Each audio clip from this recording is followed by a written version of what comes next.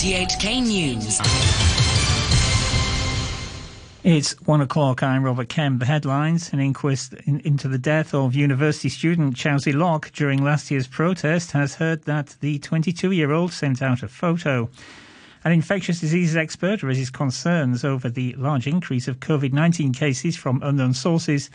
And the best-selling British author and former secret agent John le Carré dies aged 89. An inquest looking into the death of university student Chow Zilok during last year's protest has heard that the 22-year-old sent out a photo taken from inside a Cheung Kwan O car park moments before his fall there. Candice Wong has more. A police detective testified that he managed to access Chow's iPad after the incident and found that the student had sent a photo taken from the second floor of the Shun Tak car park towards a road intersection below. The photo was sent to a Telegram group at 12:46 a.m. on November the 4th, 2019. Earlier, coroner David Koh found CCTV footage that he believes captured the moment that Chow fell from height, with the timestamp 12:51 a.m. showing the moment a black shadow was seen falling. The coroner's court also heard that no surveillance camera was installed in the 3 lifts in the car park, nor at the 8 staircases there. An infectious diseases expert says it's worrying that coronavirus cases from unknown sources have risen to almost 50%, saying this shows a lot of silent transmission in the community. Timmy Sung reports. Of yesterday's 91 local cases, 41 were untraceable. But Dr. Joseph Zhang told an RTHK program that so far, the virus had not mutated during the 4th wave of infections. He urged young people not to let down their guards after a 42-year-old woman in good health died around a week after developing symptoms. Dr. Zhang said young people may have the impression that COVID-19 affected mostly the elderly or people with chronic diseases. But he said research overseas showed a patient's condition could deteriorate quickly if they had serious complications. And a medical expert says there are pros and cons to the 3 COVID-19 vaccines the government is buying, and people should base their decision on whether to get vaccinated on science rather than politics. Vicky Wong reports. University of Hong Kong microbiologist Ho Pak Leung says more data on the 3 vaccines will be available in the coming weeks. He told an RTHK program that the vaccines couldn't be compared to one another, as they all had their advantages and disadvantages. Around 1 million doses from mainland firm Sinovac are expected in Hong Kong as early as next month. The government has purchased a total of 15 million doses from Sinovac and another firm for the first quarter of next year, with another 7.5 million doses coming from a third firm in the second quarter. Amid concerns about mainland-made vaccines, Dr. Ho said people shouldn't politicise the matter because, as he put it, that could turn something good into bad. The Secretary for the Civil Service, Patrick Nip, says people arriving in Hong Kong from next Monday should book a designated hotel for quarantine, even though the quarantine scheme takes effect from the next day. He said this was just in case their flights were delayed or they had to wait for preliminary test results in non-designated hotels. Mr. Nip also said officials were going to ask the 36 designated hotels if they could take in returnees as soon as Friday. Some hotels had asked if they could start earlier. He also said transport would be provided to take people directly to the designated hotels from the airport from Friday. The MTR Corporation says it's temporarily repaired a broken section of track between Austin and East Chim Sa Choi stations, which had earlier caused delays on the West Rail line. The rail firm says normal non-peak hour train services have resumed and maintenance personnel will follow up on the repairs when services end tonight. A film production assistant has given up an appeal against a 3-month prison term over his participation in a protest outside the Cheung Kwan O police station in August last year. Yang Ka-shing, who was on bail, was then immediately taken into custody in the High Court to serve his sentence. 23-year-old defendant had earlier pleaded guilty in Kwun Tong Magistracy to taking part in an unlawful assembly in which more than 50 people gathered and some shone laser pointers at the station. The magistrate had said a deterrent sentence was called for in order to maintain public order. On the eve of the Electoral College vote to determine the next president of the United States, the outgoing incumbent Donald Trump has been venting his frustration on Twitter. Attacking the Supreme Court, he condemned as absurd the decision to reject his claims of electoral fraud. He also suggested without evidence that mail-in voters had received more than one ballot each. Earlier, speaking to Fox News, Mr. Trump reiterated his frustration with the election result. It's not over. We keep going, and we're going to continue to go forward. We have numerous local cases where, in some of the states that got rigged and robbed from us. We won every one of them. We won Pennsylvania. We won Michigan. We won Georgia by a lot. And Wisconsin, as you know, we have a case going on as we speak. The first shipments of coronavirus vaccine have left Pfizer's factory as work is getting underway to inoculate the US population. But Dr. Moncef Slaoui, chief advisor to Operation Warp Speed, said he was concerned at the hesitancy shown by many Americans about the vaccine. Here's the BBC's Lebo Di Secco. The first of nearly 3 million doses of the Pfizer vaccine leave the firm's plant in Michigan. Packed on dry ice, they'll go out to distribution centres in all 50 states. The first immunisation could take place as early as Monday. The government says it's aiming to vaccinate 20 million people by the end of the year, 100 million by the end of February. A recent survey showed that willingness to take the vaccine has gone up, but it's still under the levels needed to achieve that all-important herd immunity. US National Security Council is looking into reports that hackers supported by an unidentified foreign government have broken into the Treasury and Department of Commerce and accessed sensitive information. Here's the BBC's Ben Lowings. The attackers are said to have been monitoring internal email traffic within the Treasury and a commerce agency dealing with internet policy. The National Security Council said it was taking all necessary steps to identify and remedy any possible issues related to the situation. According to unidentified officials cited in reports from both the Reuters news agency and the Washington Post, the hackers are thought to have been working for Russia and are understood to have targeted a top cybersecurity firm in California last week. Negotiators from the European Union and Britain are continuing to try to break the deadlock over a potential post-Brexit trade deal, with the two sides deciding to extend talks. With 2 weeks to go before the transition period runs out, European Commission President Ursula von der Leyen said both sides would make a last gasp effort to reach agreement. Despite the exhaustion after almost 1 year of negotiations, and despite the fact that deadlines have been missed over and over, we both think that it is responsible at this point in time to go the extra mile. The British Prime Minister Boris Johnson said the two sides were far apart on some issues and he would not compromise on Britain's control of its own laws and fisheries. The BBC's Katya Adler looks at what's likely to happen next. In terms of the immediate future, the next few days, there is no deadline that's been set, although both sides are saying the next couple of days are going to be crucial. Definitely some progress is being made in talks. They're definitely not going backwards, is what I'm being told by EU sources close to the negotiations. What they're saying is, for them, no deal is really a huge deal. It will have a dramatic impact, they say, on lives and livelihoods. So as long as there is a chance in these negotiations, why on earth, they say, would they walk away from them? Emergency crews in Eastern Australia have received hundreds of calls for help as what's been described as cyclone-like weather hits parts of the East Coast. Severe weather warnings are in place for New South Wales and Queensland. Here's the BBC's Phil Mercer. Waves could exceed 5 metres as Eastern Australia braces for more punishment. Parts of the coast have been battered by abnormally high tides and damaging surf. There are fears the hazardous swell could wash away more of the beach at Byron Bay, one of Australia's most popular seaside towns. Heavy rainfall and destructive winds have brought down trees and damaged homes. Hundreds of people have called for emergency help, and more wild weather is on the way. The Iraqi military says at least 42 Islamic State fighters have been killed in the past 2 days during an operation south of the city Mosul. Large amounts of money were also recovered by Special Forces troops. Here's the BBC's Sebastian Usher. An Iraqi military spokesman says the operation, which started on Friday, uncovered tunnels and fortified caves that IS fighters have been using to hide before staging attacks. The operation was one of many that Iraq has mounted this year against the thousands of IS fighters scattered around the country in both active and sleeper cells. Iraqi forces still rely on backup from a US-led coalition that helped defeat the group territorially. Iraqi and US commanders have expressed concern that a further reduction of the already limited US troop numbers will weaken the fight against IS.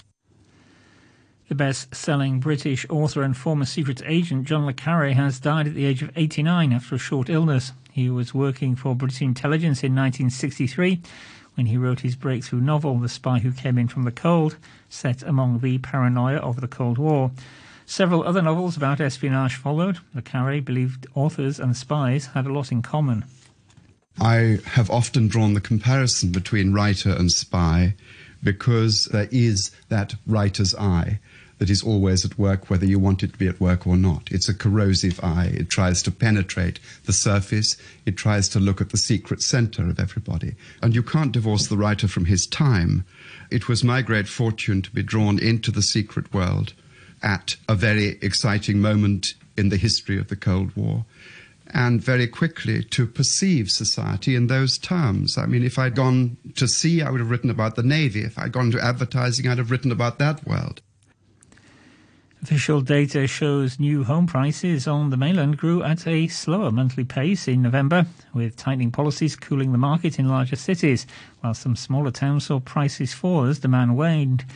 Average new home prices in 70 major cities rose 0.1% in November from the previous month, the slowest pace since March. Short time ago, the Hang Seng Index was at 26,419. That's 86 points down on the previous close. Turnover stands at $80 billion. Currencies, US dollars trading at 103.99 yen. The euro stands at $1 and 21 cents. And the pound is worth 10 Hong Kong dollars and 32 cents. Sport now, and here's Adam Chung. We start with football. Leicester City and Southampton both gained ground in the English Premier League title race on a night the leaders Tottenham and Liverpool both dropped points. Spurs remain top of the table despite giving up a late equaliser in a 1-1 draw at Crystal Palace. Jeffrey Schlupp leveled for the hosts after a mistake by goalkeeper Hugo Lloris. Spurs boss Jose Mourinho was frustrated not to get the win. I'm never okay with the point. I told that from the beginning of the season. Every game we go to win. Second place Liverpool missed a chance to go top of the table after drawing 1-1 at Fulham. Mo Salah rescued the visitors with a late penalty. Leicester City and Southampton were the biggest winners on the night as they climbed to third and fourth in the table respectively. James Maddison scored twice before Jamie Vardy added a third in Leicester's 3-0 win over Brighton. They're now just 1 point off the lead. Southampton were also 3-0 winners. They beat bottom side Sheffield United. Southampton are 2 points behind the leaders, having lost just once in their last 10 games. Arsenal have dropped 4 consecutive league games at home for the first time in over 60 years. Pierre-Emerick Aubameyang's own goal sent them to a 1-0 loss to Burnley. Here's the BBC's John Southall. 4 defeats from their last 5, 2 goals in 8 league games, 1 point from 15, 7 defeats from 12 this season, 13 points, 4 consecutive home defeats in the league, and it's the first time that has happened since 1959. They're 5 points off the bottom 3. They're in 15th. They're in a bit of trouble. In NFL football, the Kansas City Chiefs have won the AFC West Division for the 5th year in a row after beating the Dolphins 33-27 in Miami. Patrick Mahomes threw for 393 yards in the win despite being intercepted 3 times. The reigning Super Bowl champs improved to 12-1. The New Orleans Saints missed a chance to clinch their division. They lost 24-21 to the Philadelphia Eagles. And finally, baseball's Cleveland Indians are changing their name after 105 years. The New York Times reported that the team is moving away from a name considered racist for decades. It's not known when the name change will take effect or if the team has settled on a new moniker. Last year, the team removed the contentious Chief Wahoo logo from its caps and jerseys, but the smiling, cartoonish mascot has remained popular and merchandise is still sold bearing its image. Cleveland's move away from Indians follows a similar decision earlier this year by the NFL's Washington football team, previously known as the Redskins. And that's your look at sports. To end the news, the top stories once again. An inquest into the death of university student Chelsea Locke during last year's protest has heard that the 22-year-old sent out a photo. Infectious disease expert raises concerns over the large increase of COVID-19 cases from unknown sources. And the British author John le Carré dies, aged 89. The news from RTHK. We all have low points in life that make us feel down and helpless, especially when facing stress, difficult times, and problems we think we can't solve. No matter whether you're facing mental health issues or not, you can spend time with family and friends to chat with them more and be there to listen. Let's visit shallwetalk.hk for more details. Amid the epidemic, thanks to all for being self-disciplined to protect yourselves and others. Thanks for keeping up personal and environmental hygiene and contributing to fighting the virus. We must take further steps. Keep track of your whereabouts. If you are sick, don't go to work or school. See the doctor and get tested promptly. We will prevail over the epidemic. Visit coronavirus.gov.hk for details. Fight the virus. Stay vigilant.